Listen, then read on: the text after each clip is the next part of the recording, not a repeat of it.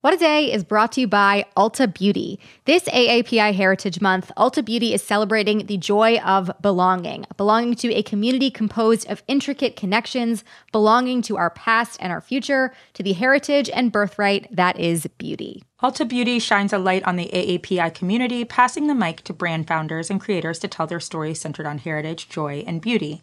They carry AAPI-owned and founded brands like Live Tinted, Peach and Lily, Glamnetic, Tree Hut, and more. Shop AAPI-owned and founded brands at Ulta Beauty stores and Ulta.com.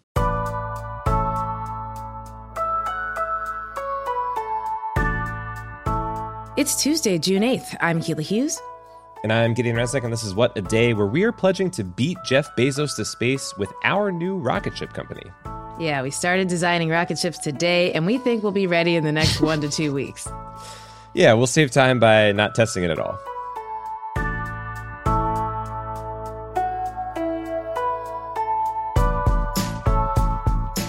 On today's show, we review the important cases the Supreme Court will rule on in the coming weeks, including one issued just yesterday that affects some immigrants. Plus, we'll have headlines.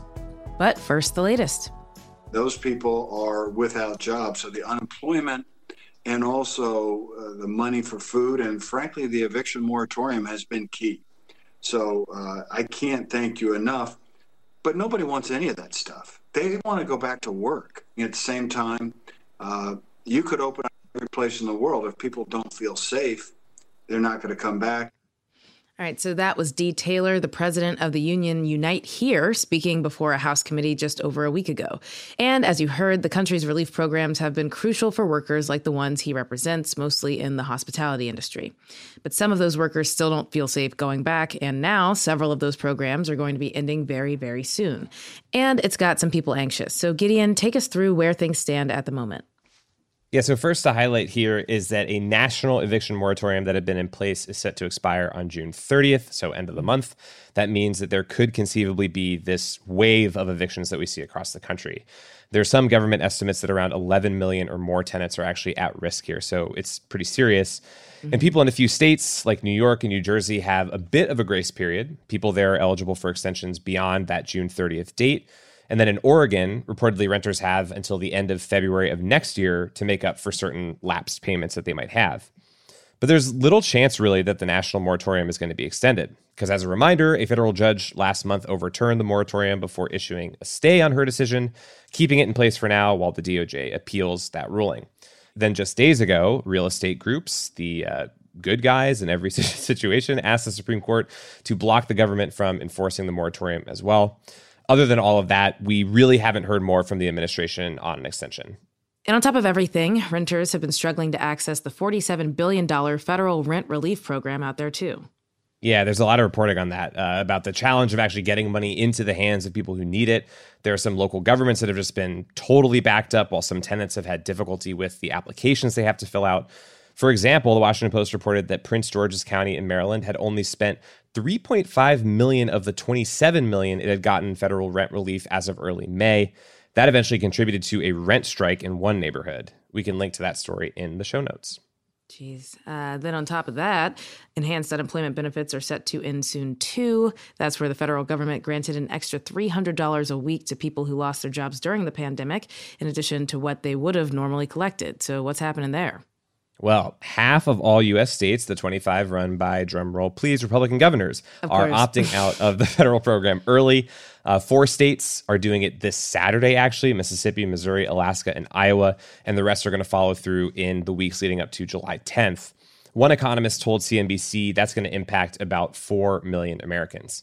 And now those states could hypothetically stay in the program to help out their citizens, but Republican lawmakers have argued that the extra $300, just $300 a week, is not keeping people from poverty, but rather incentivizing people to not look for jobs. Jeez. When the reality is that there are tons of concerns like health, childcare options, and more that make this a very complicated moment for a lot of people.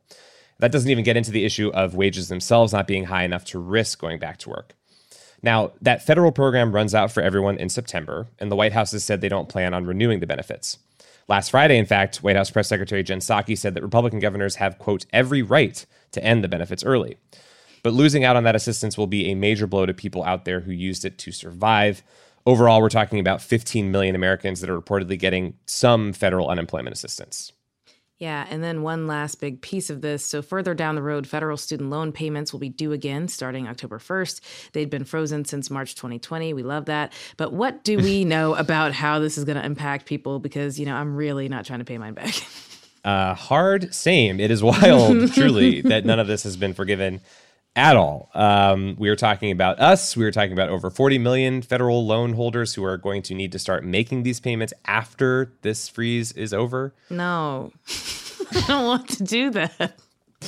This is the official WAD position. I hope the administration is listening. Americans overall owe nearly $2 trillion in student debt, and there has been little to no movement from the White House on basically any cancellation after Biden campaigned on just a modest amount compared to a lot of other Democrats.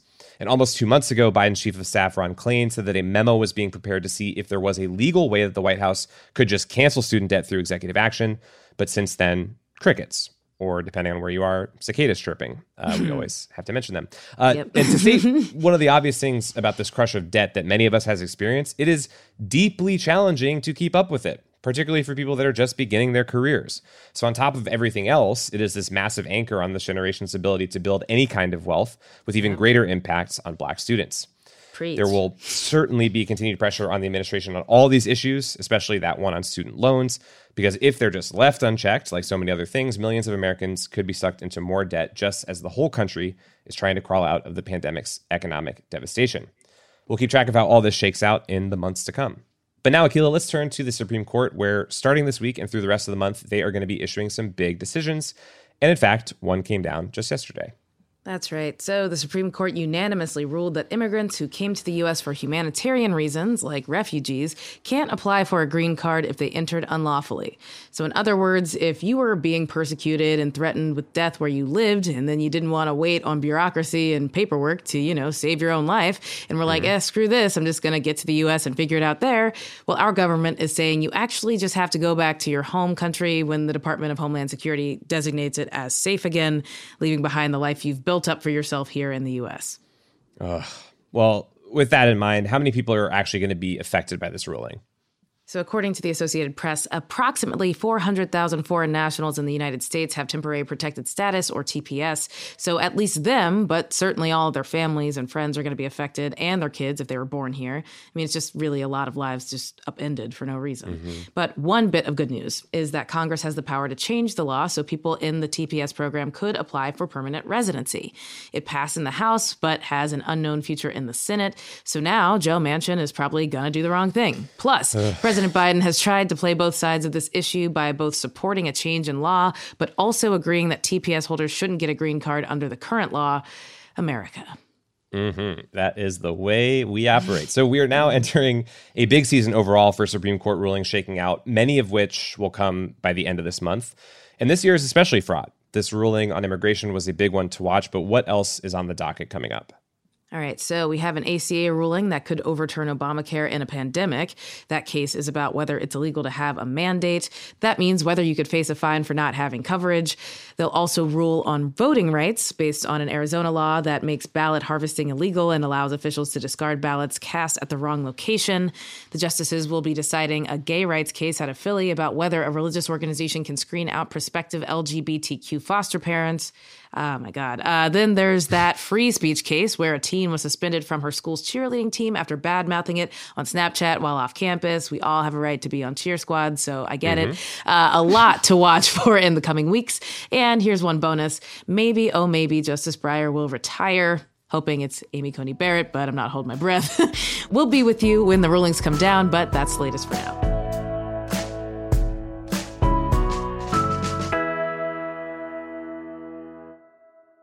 It's Tuesday WAD Squad, and today we're doing a segment called The Solution, where we propose a fix to a news story that has created chaos in our world.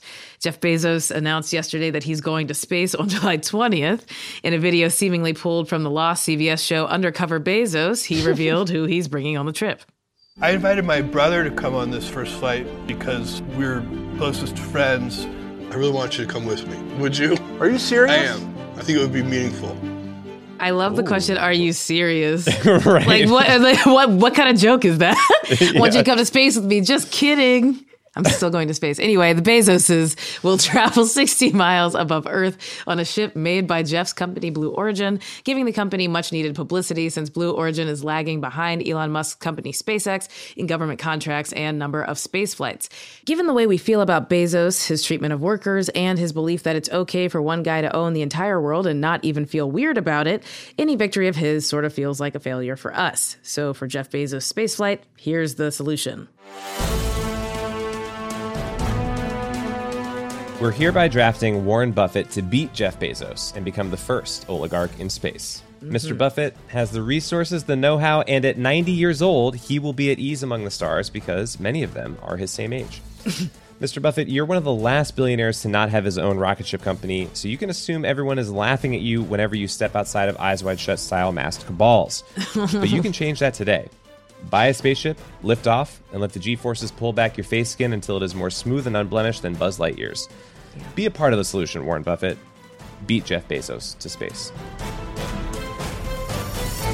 Wow, that was truly powerful. Thank you. That was the solution. I think that was a solution, and we'll be back after some ads. What A Day is brought to you by Books. This Mother's Day, give mom her flowers. She absolutely deserves the best, and that's why you should send her farm fresh flowers from Books. That's short for bouquets.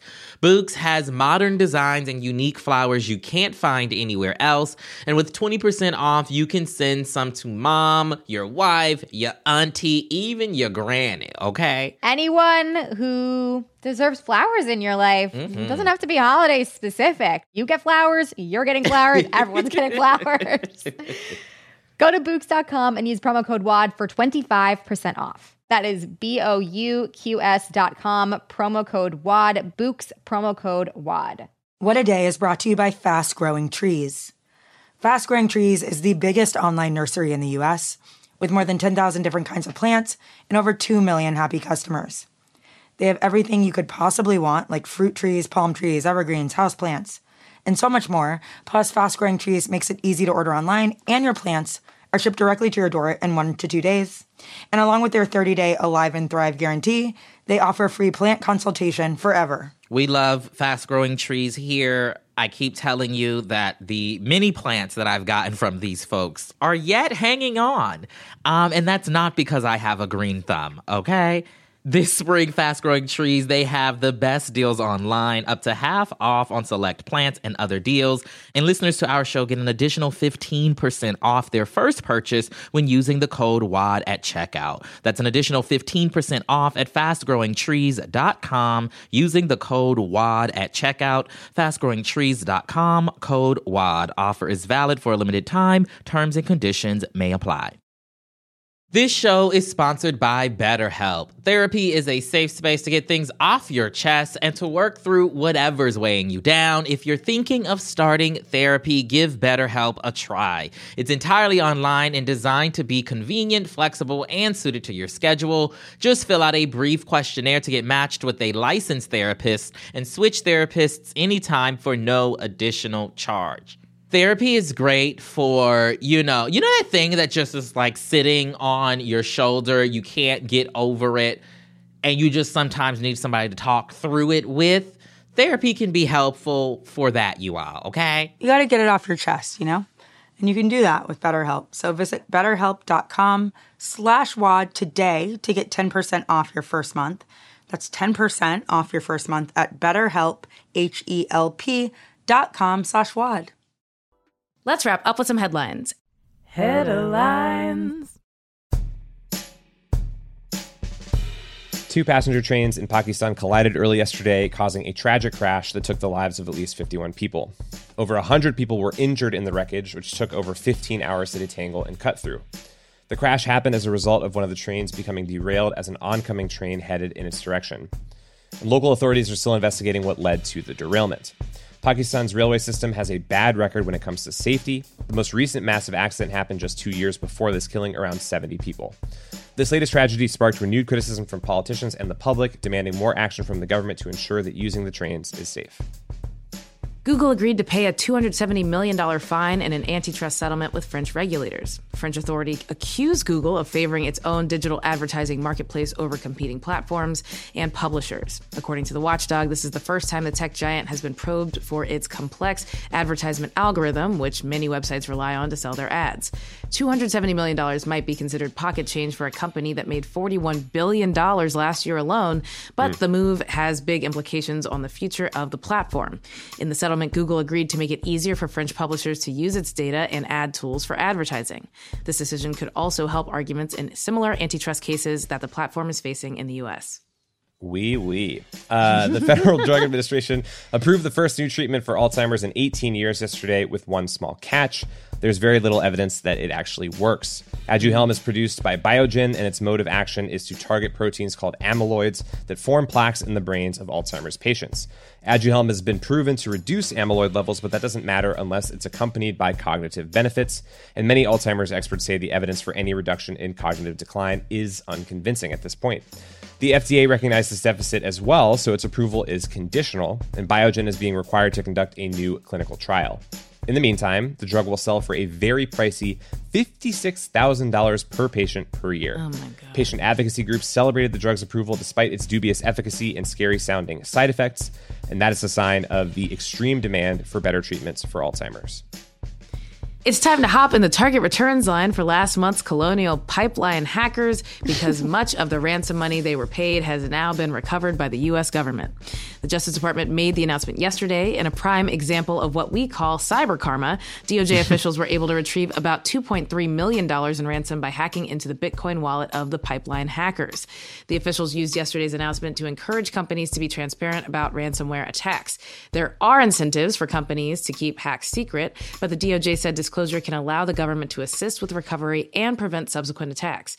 Out of an abundance of caution, we're recommending you email Joe Biden every time you illegally download a movie or ignore a notification that says 500 of your passwords are compromised.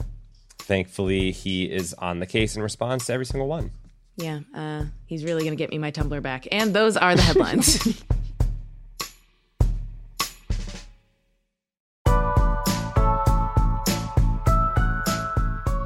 That is all for today. If you like the show, make sure you subscribe, leave a review, beat Jeff Bezos to space, and tell your friends to listen. And if you're into reading and not just the blockchain looking for hackers' wallets like me, What A Day is also a nightly newsletter. Check it out and subscribe at crooked.com/subscribe. I'm Akilah Hughes. I'm Gideon Resnick. And heads up, your password may be compromised. You know, it could happen. It happens every day, I guess. What A Day is a production of Crooked Media. It's recorded and mixed by Charlotte Landis. Sonia Tunn and Jazzy Marine are our associate producers. Our head writer is John Milstein, and our executive producers are Leo Duran, Akilah Hughes, and me. Our theme music is by Colin Gilliard and Kashaka.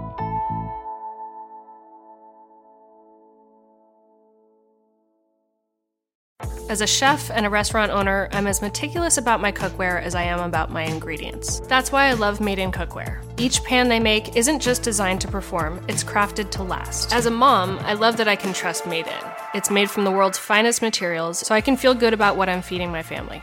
I'm Chef Brooke Williamson, and I use Made In Cookware. I'm Oren Siegel, and I've been fighting extremism, anti-Semitism, and hate for more than 20 years. You should subscribe to our podcast, Extremely, to get a unique perspective on the daily work and the people who have dedicated their lives to exposing, fighting, and disrupting extremism, anti-Semitism, and all forms of hate. We bring you the stories of people and communities not only impacted by hate, but who offer new perspectives and ways to push back. You can find Extremely wherever you listen to podcasts.